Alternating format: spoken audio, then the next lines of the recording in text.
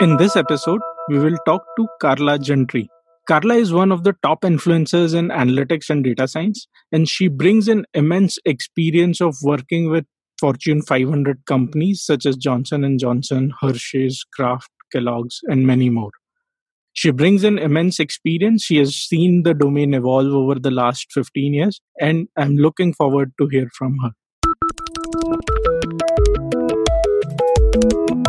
I would like to thank you for taking time out from your busy schedule and really looking forward to discussion here. It's my pleasure. I love your site. A lot of times, I speak to younger people interested in analytics and data science, and also those who are older who want to switch fields, who find data science and advanced analytics and machine learning and AI very exciting. Who may not have the background to do it. So a lot of them I send to your training sites and to your blog.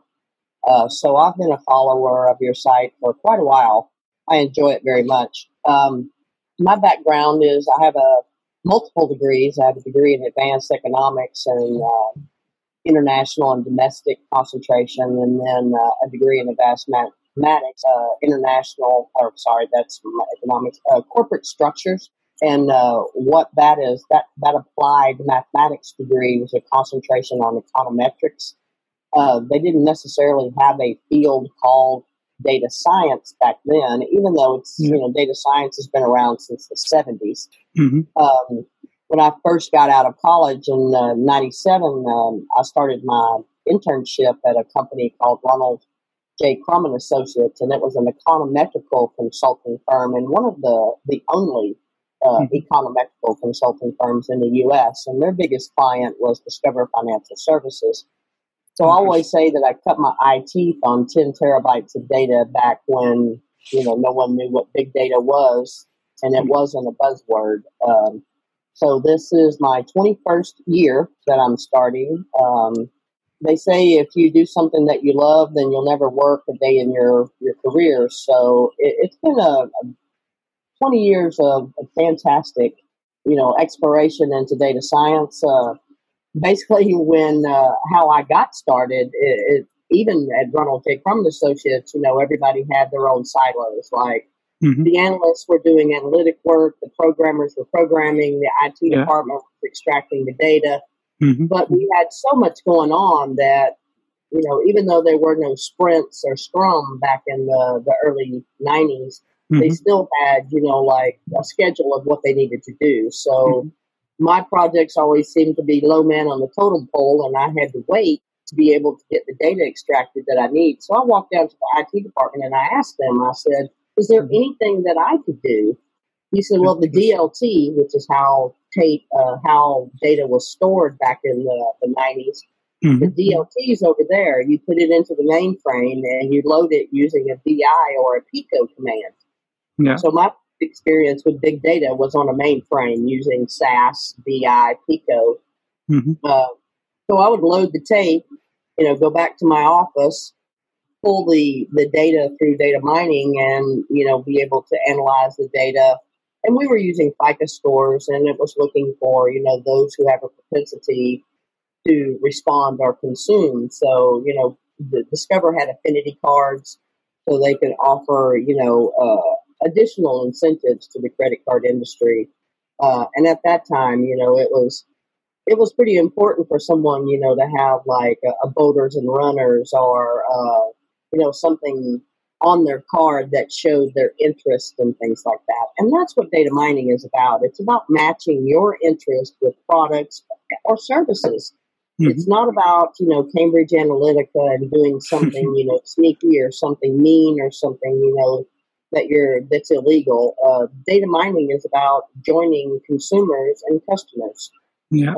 And we all enjoy those coupons that we get in the mail. So, it's not a bad thing. Data mining is not a dirty word. It's the ability to be able to ensure that the customer has a good experience. The customer is able to purchase what they want. The customer is able to get the services that they need. Sure. So, the clients are more than willing to pay for my services as a contractor, or if they have a data scientist in-house, I mean, it just makes it so much easier for them to have someone that has the data mining, the data hierarchy, the data schema. All of that is you have to have that knowledge. I mean, you're not actually an architect, but you have to know the data schema to be able to work with a relational database. If you're, using NoSQL and it's a non-relational database, you still have to understand the hierarchy of data variables and how they join together. So it's very important for us to have a data dictionary or metadata or some way for us to tell the people working with this data what it is, the description of it, what it means, the variable links and things like that, so that people like you and I can go in and data mine and be able to bring back insight. Because it doesn't matter if you're using SQL or R or Perl or Python or Hadoop. It's all about gleaning insight. It's what you do with the data, because data itself is worthless if you don't do anything with it. It's it's like having a bunch of sticks in your yard. Unless you build something with them, they're just sticks. Data is just data until we glean insight from it. So, after starting my career with Ronald J. Crum, I moved to the Weinstein organization because, working with credit card data is interesting. But I have to admit, after a while, it gets kind of boring, because really all you're trying to do is just find those with, the least amount of credit risk, those that, have a propensity to respond. And then after that, you're really just selling one product. You're selling your services. So I went to the Weinstein organization to have, kind of a variance of, my skill set, and to hone my skills, to learn more. And I worked with a company called Firestone. They had, well over 1,500 service centers and 9 regional managers. So it was about being able to offer a service for vehicles, tires and oil changes and windshield wipers and all that.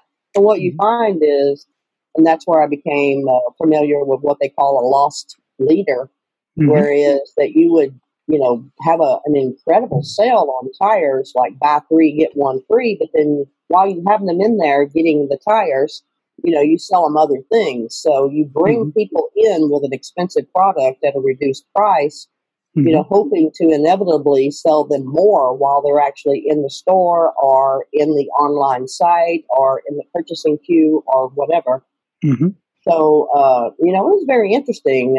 Unfortunately, 911 happened, and when you're doing direct mail marketing and there's anthrax and, threat of, whatever was going on at the time with, the United States, it definitely impacted the field as far as direct mail marketing. So the Weinstein organization, definitely took a hit as far as their ROI and their profits, and he laid about half of his staff off. So I went to the University of Chicago Graduate School of Business, and I taught PhD students how to work with Wharton's business school data, how to cite their databases, how to be able to data mine to get the research material that they needed. If you're familiar with working in the academia environment, you know that there's no money in it. And I had 2 little children that I had to support. So the first opportunity to go back into the corporate world, I took it. So that was 2002 when I went to Career Education, which is in Hoffman Estates, right outside of Chicago. Now, Career Education is a for-profit education. So there are colleges like, Gibbs Schools, like Cordon Bleu, online schools like AIU Dunwoody. And it was wonderful to be able to assist to get people that wouldn't ordinarily have a chance at education. And I know pay-for-profit, schools leave a bad taste in a lot of people's mouth because they're associated with diploma mills where you just get a diploma just for going there. But this wasn't like this. This was an accredited, online and brick-and-mortar schools that were actually really doing very well. And it was the heyday 2002 to 2006 for online schools. So it was really exciting to be part of something like that, to be able to educate, but to find those people that were really serious about going to school, those that had the ability to complete So it was measuring from, them being a lead all the way to graduation. Mm-hmm. So it was wonderful to follow the careers of some of these students and to learn about crystal reports, to learn about Cognos, to learn about different types of BI tools. Yeah. So it was more not so much programming, but what they call, kind of click programming, where you're not actually going in and data mining yourself. Just accessing a database and using a BI tool to be able to get at it and creating reports, creating, things for the executive staff, things for marketing, things for sales. Mm-hmm. But now we're in 2006, and I've been with the company for almost 5 years. And it's not that I think that I get bored so easily. It's just that I always continuously want to learn. And then if I've been at a company for such a long time where I feel that there's nothing more that I can take from this company, then I move on. Mm-hmm. So I went to PromoWorks, which is the masters of the sampling universe. So if you've ever been in Walmart and had someone hand you a free sample, Mm-hmm. someone like PromoWorks was collecting the data from that to be able to report back to companies like Procter & Gamble, Kraft, SCJ, Johnson & Johnson. So that's where I got my CPG experience, and that's consumer packaged goods, Mm-hmm. to be able to sell, individual products like a Neutrogena or a soothing hand wash or, bubble bath or something like that. So really now you're data mining into customers' needs. I mean, I always say that I could look in someone's garbage can and see their receipt for their groceries and know everything about them. About that. That's interesting. It's about buying habits. Mm-hmm. So then it's not about just buying habits, it's about behavioral and habits in general. You found that people that were buying like Fruity Pebbles, of course, you would expect them to have children. But what you find is Fruity Pebbles may be an inferior product to something like a more expensive product. So now you're looking at income levels. Yeah. Like an edible straw. It was a new product that came out in the time, probably about 2006, 2007, where it was not only to know that this edible straw was for children, but to know that this edible straw was expensive and that you had to be careful in what stores that you placed it. Of course, even low income people, have subsidies like welfare and food stamps, so they're still able to eat. I mean, thank God. I mean, when I was in college, I was on welfare and food stamps. Mm-hmm. So if it wasn't for that government assistance, my children would have been hungry. So I think that it's important for us to still be able to sell a product to an individual without thoughts of, whether they can afford it or not. But unfortunately, you do have to think about that thing as a retailer. You want to put your products in a store where they're going to move quickly, because then you don't want to have to worry about LIFO and FIFO and stuff like that, because then your products are going to sit on the shelf and go bad if they're not sold. So now you're talking about product loss, and it's millions of dollars worth of product sits on the shelf and goes bad every year. So why not move those products to a company like Aldi or Dollar General store to more what they would consider, and I don't consider these companies inferior, but what I mean by inferior and superior have to do with pricing. Like if you're making, $200,000 a year, you're probably not going to go to McDonald's and eat a hamburger. You would go, someplace, a 5-star, restaurant and eat a $20 hamburger. Yeah. So that would be considered a superior good over, a Whopper Junior might be considered an inferior good because it's sold at a reduced price or a lower price, and therefore it's affordable by those with a lower income. So there's so much to think about, and that's what scares me about people creating algorithms and using like zip codes, because you can't assume everybody in one zip code is all the same income level. You can't assume they're all the same race or the same gender or anything, because I live in a very small neighborhood and there's all kinds of incomes here. I live 2 houses down from a horse farm that's worth millions. But there's also, like 6 houses down, like there's a house where the police show up all the time. And we're pretty sure that, they're probably not so nice people. Mhm. So you have generalizations that are made by, people with less experience, Mhm. and you have to be careful. You can't put someone in jail just because they fit a certain criteria of data set. Yeah. There has to be that machine and person interaction where if the machine tells you something or the algorithm tells you something, you have to have the experience and the knowledge and the background to look at that with a grain of salt and say, yes, because this person, has had prior convictions and, that makes him, more likely to reconvict or, to commit another crime. Mhm. Yes, but what they didn't realize is that this was a young person that just got into the wrong crowd and that before that was making really good grades in school and had a really good life. So, I think we can't all generalize everybody into buckets. Yeah. So data mining is important to be able to find out certain aspects about humanity and behavior and buying habits. But then we also have to think that these data sets are not just numbers, they're people and they're people's lives and there's people's, you know, interactions and buying habits have to be protected, and we have to be transparent and tell our customers and our clients, why do we want this data? What are we going to do with it? And how are we going to use it?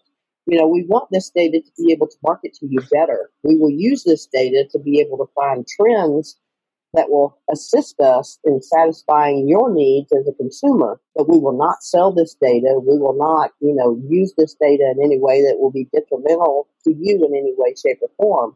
That's like Cambridge Analytica took advantage of the fact that they had this third-party relationship with Facebook and used that data for alternative, means. Mhm. So, going forward, a junior data scientist have to realize that they have a responsibility to the field itself. We have to have integrity and we have to be unbiased. And you can't bring your opinions or your feelings into a data set. You have to let the data speak for itself, and then you can interpret that data and maybe use your experience and background to be able to add value to that data. Correct. But it's important that I think data scientists learn how to do things the right way. It's not all about the language that you use or the programs that you use. It's just about the material that you're going to come back with to be able to report to your boss or to your client. Yeah. Yeah. Okay. Hi, listener. Are you looking to kickstart your data science journey? Analytics Vidya has launched Introduction to Data Science course exclusively for beginners in data science. We cover the basics of Python programming language, a comprehensive statistics module, and by end of the course, you will be able to build an end-to-end predictive model on your own. Check out the courses by logging on to trainings.analyticsvidya.com.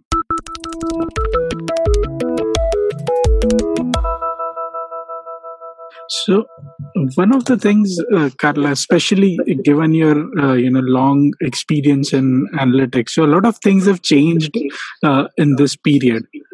I remember early days when I was looking at credit card data, we were looking at billions of transactions, and it was a difficult thing to process that kind of data. So we used to end up drawing samples and work on them rather than the entire data. So what are some of the changes which you see which have happened in this period, so what would be, let's say, top 3 or top 5 changes which have happened in the industry over this time period? Well, you're exactly right. I mean, back in the 90s, even with 10 terabytes of data at Discover Financial Services, we did not run a program that would access all of that data at one time because it would have crashed the mainframe. Yeah. Even with just doing a RAN UE and pulling 5% or 1% or 10% of the data was still an enormous task. Okay. I remember I would run a program that's called a UKick, where you would kick off the program, and that's like a VI/Pico command, where I would run the program and leave for the day and come back the next day to find out that it was still running. Then unfortunately, sometimes they'll get into an infinite loop, and you actually have to kill the program. So now we're looking at a Control Z to try to, kill the program we've got going on. So what I see that has changed is now you can throw that stuff into, and you don't even, a mainframe is not even required. If you have a good architect that builds your databases and that he's able to toggle those nodes back and forth, so whether you have an efficient data set or, data warehouse, basically, you can access that data and access millions and millions and millions of rows and even billions of rows in a fraction of the time it used to take me to be able to do it back in the 90s. Yeah. Now, programs that I used to use back in the old days, of course, were COBOL, Pascal, C++, and SAS. And those were Mathematica, MATLAB. Those were the only programs that were available. There weren't really a whole lot of great BI tools back then from maybe PeopleSoft and Cognos. So I've seen some of the tools change to where, we have much more robust BI capabilities now. We had the introduction, of course, R has been around for many, many, many decades, but it was only used by mostly academic and scientific people, whereas now it's more used by more generalists and younger data scientists and analysts and researchers. So you had the introduction of open source programming. So R came into the picture. We had SQL. We moved into Microsoft, where we could use the Microsoft Visual Studio packages to be able to do ETL. You could do extractions, transformation, and loads in a fraction of the time. It didn't require loading a bunch of DLTs, and you could do it all on a master or a clone data set just with a Microsoft tool. So the introduction of IBM, of course, has been around for a long time, and they've always had wonderful products, and they've just continued to expand their line of products and their suite. So I've watched them, grow and expand, and, they didn't do a very good job in the early 2000s because there was a lot of laid off IBMers, but they're trying to do the best they can now with IBM Watson, IBM Oncology, Watson Oncology, and things like that. So, with the introduction of AI and machine learning, which again have been around for decades, and the reason that those programs didn't progress any further than the Alan Turing days is just because we didn't have computational power to be able to handle massive data sets, whereas now we can. Now we can load up billions of data sets into a learning module, a training set for these machines to be able to learn. But still, don't get me wrong, this is not a fast thing. I mean, you don't train a machine in a couple of days. You train the machines in months and months and months and even years. To be able to teach an autonomous vehicle and to have the machine learn every possible iteration of what could possibly be thrown at a car, it takes a massive amount of data and iteration. So, what if kind of scenarios, and we don't want to get to the point where we have to choose whether we kill the pedestrian or we kill the driver. I mean, there's got to be a logical way that we can write programs that find an alternative method than killing anyone. I mean, you have seconds when there's an accident, but machines can do in seconds what our brains cannot do at all in that amount of time. So if we program these things correctly, we can save lives in the future. I mean, I would rather have the vehicles to stop altogether than to crash into each other. And we've shown with some of the newer vehicles come out that we have that ability to defer crashes, that we can stop a vehicle before the accident actually happens. So collecting massive data sets and be able to, aggregate all these data lets us learn things about our behavior, about what happens in a what-if scenario. So a dog runs out in front of your car, you've got very few seconds to stop that vehicle. And of course, we all know acceleration equals force times, or mass. Force equals acceleration times mass. So you can't stop a 2,000-pound car on a dime.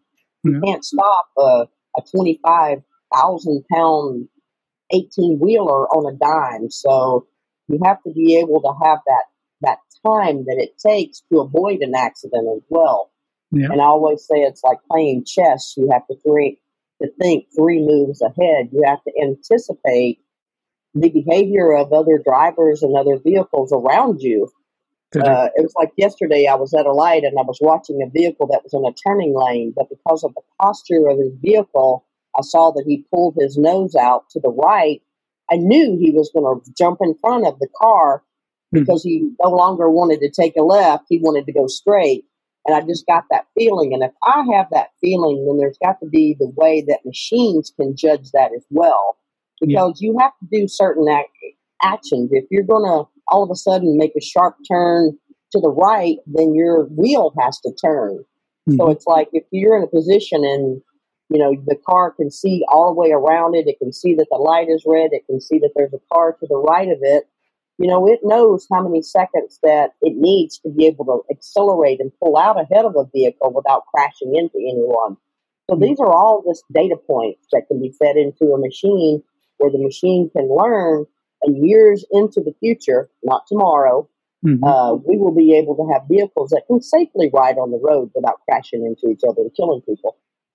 Correct. That is true. So, in terms of other trends in industry, so you mentioned ethics as one of the areas which we as data scientists need to be cognizant of. And ethics has this fine line between what data to collect, what data should not be used for modeling, and so any thoughts on that area? So what are the best practices you have seen people following? Yeah, I mean, like we said before, we were talking about changes. So, computational power has increased. The ability to be able to get larger data sets has changed. The programs have changed slightly, but they still basically all do the same thing. It's about data mining. Credit risk, we're more able to be able to track people's behavior online, offline. FICO scores, credit scores, and things like that. So, like financial, banks have the ability to be able to go in and give loans based on the information that they've collected. But then there's also, other ways of being able to get credit so that they look at more high risk people. So yes, they are high risk, but what's the longest, account that they've ever had? What is their ability to pay back? Or are they in good standing with other creditors and things like that? So the data sets that we collect, and it's important to have the right ones. I mean, you want to collect information that is factual and stand alone, being unbiased on its own. And what I mean by that is, factual data like 1 + 1 is 2.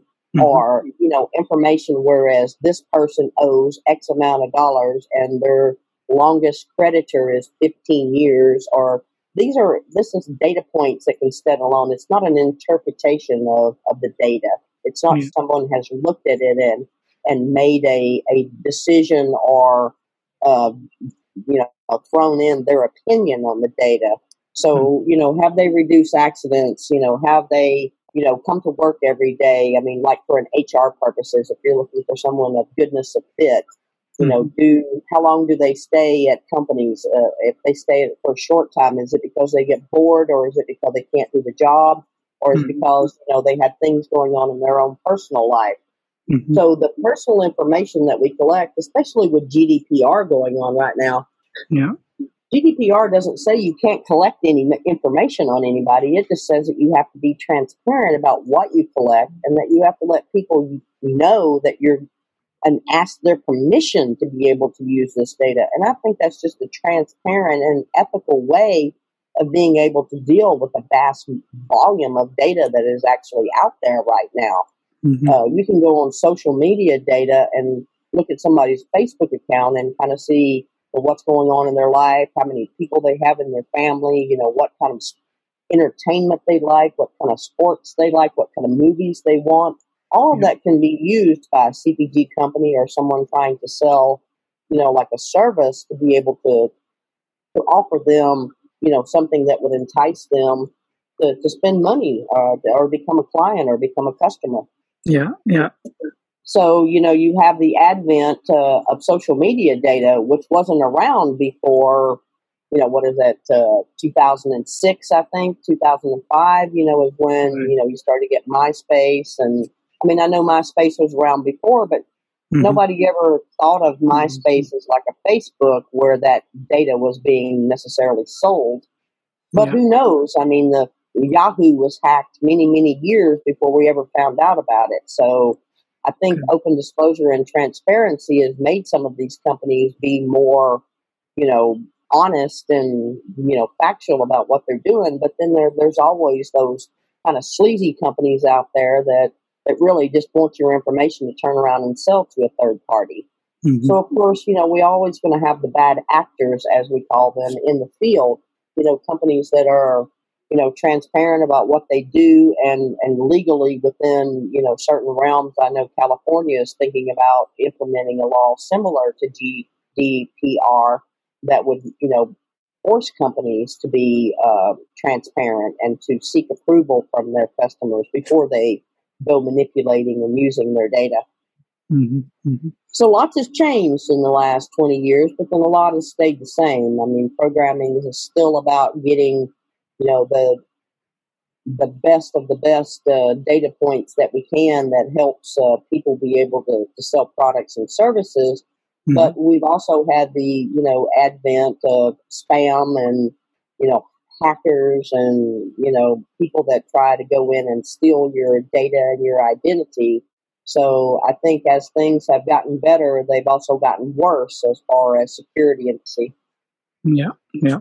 And how do you see things going forward? So, what are the changes which you see or foresee happening in the domain? Let's say next 5 to 10 years. Well, they will make laws that will keep a lot of this stuff from happening. I mean, just as we had, the Can Spam Act, I think that was the early 2000s, where they, forced companies to be able to give users the ability to opt out Mhm. and not receive email, and put them on the do not contact, do not call, do not email list. I Yeah. think that whether it's the government or whether it's tech companies themselves, implement things that will protect the consumers. Because as we saw with Facebook, a lot of people dropping off and not using it anymore because of fear of privacy concerns. Mhm. If you keep abusing the data that you collect, and then people will be more likely to use websites where they can go incognito and not supply you with any data at all. It's kind of like cutting off your nose to spite your face. If you use this data in an improper form, then in the future you may not have any data at all to collect. So Mhm. we have to be cognizant of what we do. And like I said, data points are people's lives. I mean, we have to be considerate, and it's like, we need some type of, you know, a Hippocratic oath for data scientists to do no harm. Mhm. So when you're collecting information, especially with credit risk, I mean, somebody wants to buy a home and then you come back and say that they are too risky. That person's dreams have now been shattered.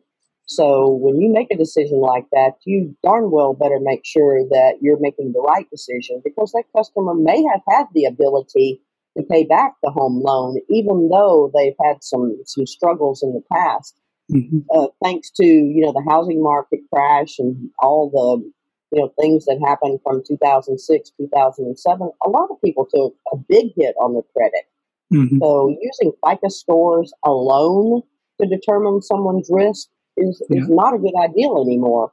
We have to look at multiple data sources. We have Mhm. to be able to take the data that we've collected plus data from other sources, whether it be third party or social media or government data that if we can collect, like we can find out U.S. Census Bureau information, we can find out like employment Mhm. statistics and things like that. We can find out income levels. So if we use that data with integrity, I think that our field will expand in the future. And we don't want to ever see data mining and data science wind up being a bad thing or a bad Yeah. word. We don't Mhm. want people to, stop hiring advanced analytics and data scientists because, they want to avoid, the scrutiny or the conflicts of anything like that. So it's a delicate balance of being able to attain information to service your customer better and just being sleazy about it. So I think we have, in the next 5 years, we will see maybe laws put on the books, similar to GDPR, that do protect the privacy of the consumer, just like we had back, earlier when they did the Canned Spam Act. And when I first started, we were still able to use time, and you have to be able to adapt to those changes. And I think as long as you're ethical and transparent, that you won't have to make many changes because you're not doing anything wrong to begin with. It's like a lot of people were complaining about this GDPR. Well, I don't do any of those things. I ask my clients if I can use their data. I'm very transparent about how I use their data. And I come back and I even show them copies of reports of things that I've created. So I share as much material as I can. Of course, I have non-disclosure agreements and things like that and proprietary information that I can't share. But I didn't have to change a thing. I didn't have to reach out to my customers because I'd already reached out to them in the past and I already had their permission. If we're transparent and we're doing things ethically, I don't think we'll have to do too many changes. But there are those companies who do what we call, kind of dark data science, where, they've got 147 different Twitter accounts and 200 Facebook accounts, and they're just playing the numbers game. Yeah. Of course, that's the prerogative. There aren't any laws in the books to stop them, but I think Twitter and Facebook and all the other social media sites are cracking down on things like that so that we can become a little more ethical. And there's nothing wrong with being ethical and transparent. We can still all make money without trying to, do things in a deceptive manner. Sure. So in a way, ethics and machines would need to come to equilibrium, which is sustainable and uses data more in a more responsible manner. For sure. Great. One of the aspects which I wanted to discuss specifically was, the number of females in data science and women in data science in general. I don't know for sure in US, but in India, the situation is, we probably have 10 to 15 females for 100 data scientists. What can we do to, bring more aspiring female data scientists into the ecosystem, and how do we essentially bring that into a more sustainable situation? So the change has to start at the very top.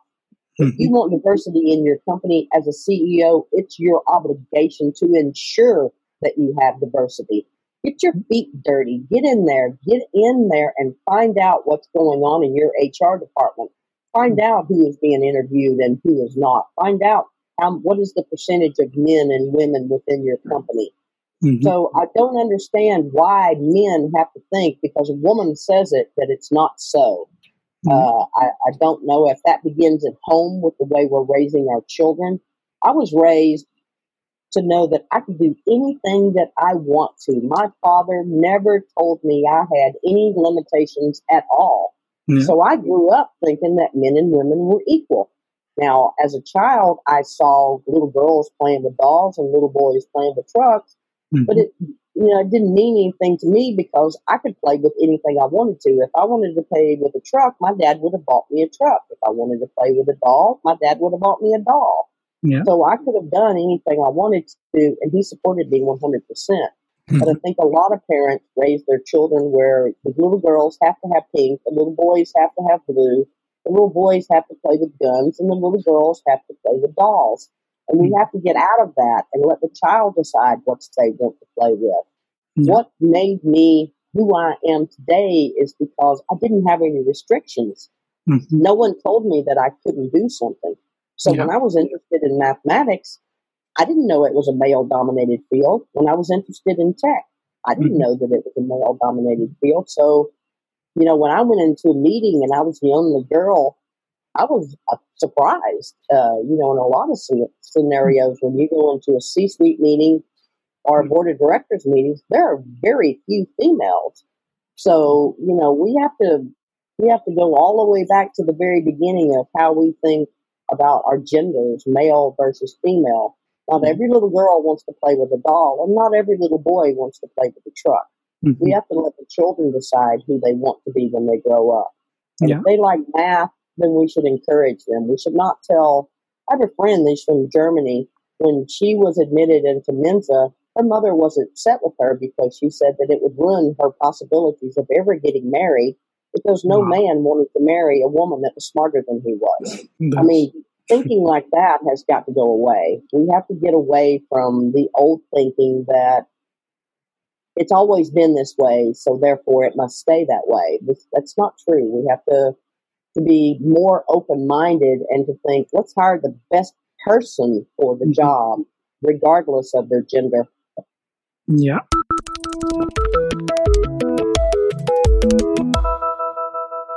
Hi, listener. Data Hack Summit 2018 is the most advanced conference in India on artificial intelligence, machine learning, deep learning, and IoT. We bring together the top thought leaders and data scientists to take various hands on sessions, full day talks, workshops, and much more. The summit will be held in Bangalore from 22nd to 24th of November 2018. Reserve your seat today at an early bird discount by logging on to analyticsvidya.com. Make sure you book your seat today.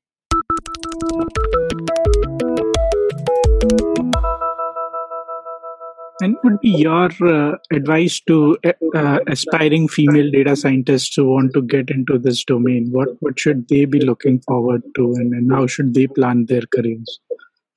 Well, they should stand their ground. When they're in a meeting, they do have value to add to every conversation. They should be confident in themselves, and they should know and look at women, like me and like Kathy O'Neill and like some of the other female data scientists that are out there that have accomplished great things and have been successful.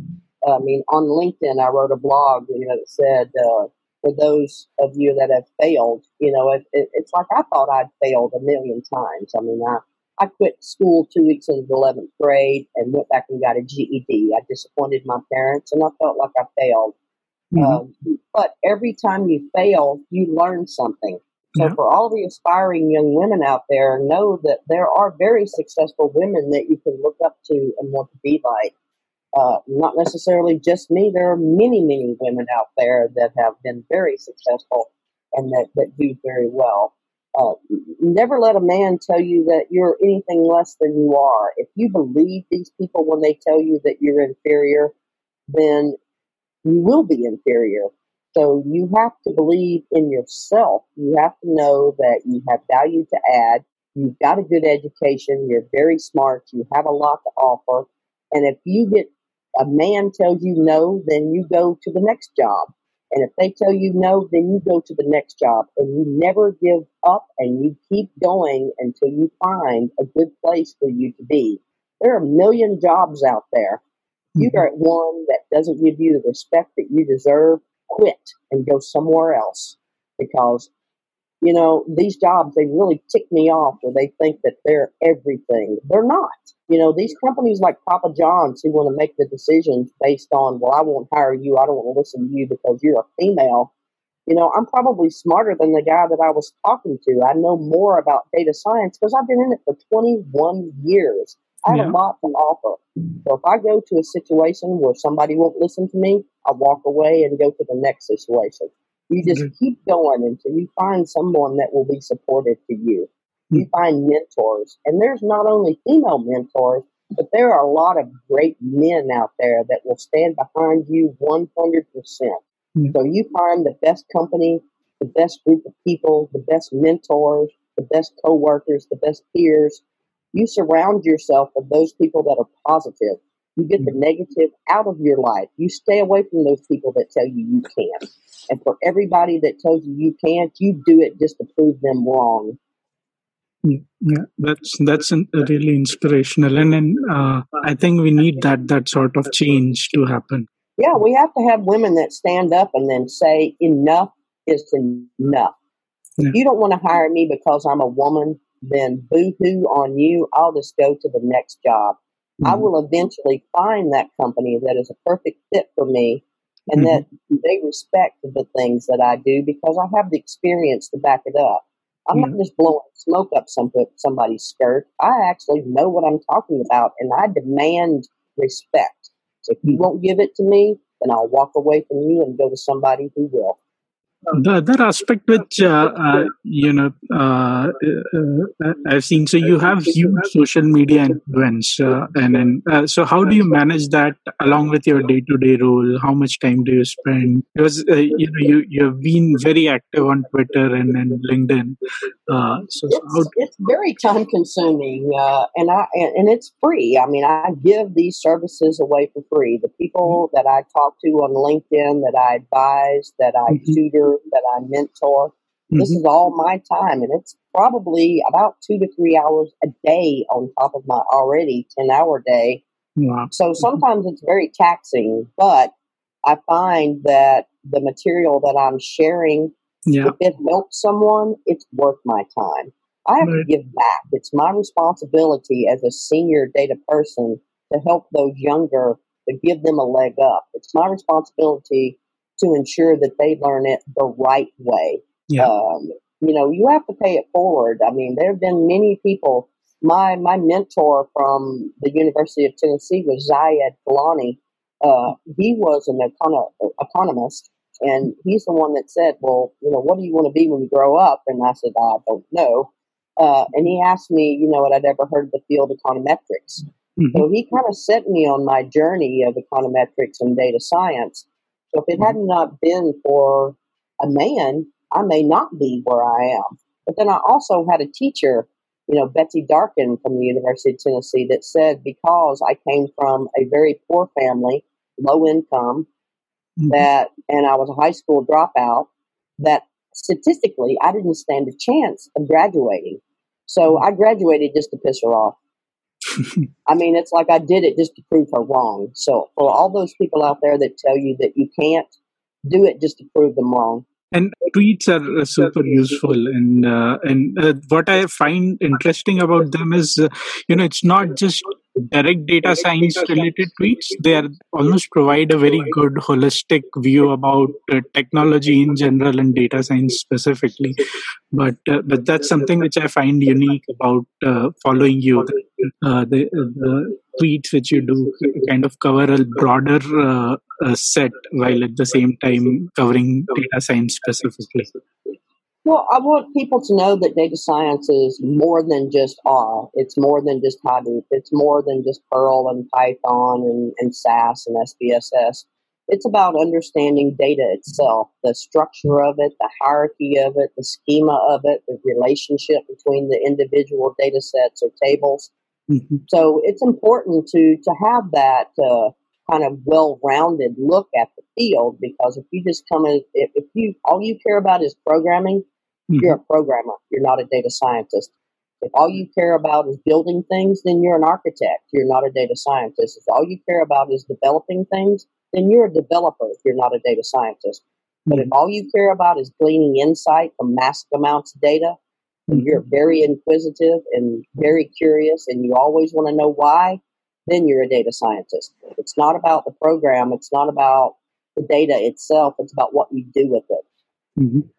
Yeah, yeah. So thank you for the compliment. I try to make sure that when we're teaching the younger generation, and for those converting from field to field, that we give them kind of a truthful base, a kind of this is how it's really going to be. I don't pull punches. I tell people that I'm honest with them, and I argue with them, and I come back and say, well, you're wrong or you're right, and thank Mhm, you. I mean, social media is about being social. It's not just about posting a bunch of crap so that your clout score can go up. I think so many people have manipulated the social media numbers to make themselves influential that we've forgotten that as data scientists, as an analytical people, it's our job to teach the next generation, not just to sell our wares and to mhm. sell our products and our services. Interesting. It has been really interesting to talk to you and hear your views. One of the things which I do typically at the end of the towards the end of the podcast is ask a few rapid fire questions. So, Sure. on these questions, just answer whatever comes first to your mind. Mhm. Okay. Uh, so, I'll go with the first question. So, between the two mediums, Twitter or LinkedIn, which one do you prefer and why? LinkedIn, because I'm able to interact with people in a longer fashion. We can coming back and talk. I can share information. They can respond right there without it being in a Twitter feed. I Mhm. like Twitter because it has an enormous reach with hashtags and things like that. Mhm. But LinkedIn is more of a professional platform for those who are really willing to learn, and for those that are serious about the field. Whereas Twitter, I see as more as a way to sell myself and my services, Mhm. to let people know that I'm out there, to share interesting information. I find that the interactions that I get on LinkedIn to be very satisfying because, somebody will come back and say, post and tag me and say, I just completed a certification in a Yeah. particular program. And, thank you, Carla, because, you helped me along the way. So Mhm. I think it's kind of fulfilling to be able to interact with people all over the world. Mhm. So Twitter is a great medium. I have a little over 40,000 people following me on Twitter, but Yeah. LinkedIn, I have over 300,000 people following me on LinkedIn, and Right. and that's where I can really teach people and interact with people on the most personal level. Mhm. Great, great. And with your diverse experience in various fields, uh, which field do you think will see the biggest disruptions in next 3 to 5 years because of data science or AI? Probably the hospitality field, because with the advent of beacons and things like that and AI, you can go into your hotel and say, you um, drank a cup of coffee. There's a beacon in the bottom of the glass that lets the hotel staff know that you are drinking coffee. You may need more. So that will let people be able to have a better experience, whether it's a hotel or a restaurant or things like that.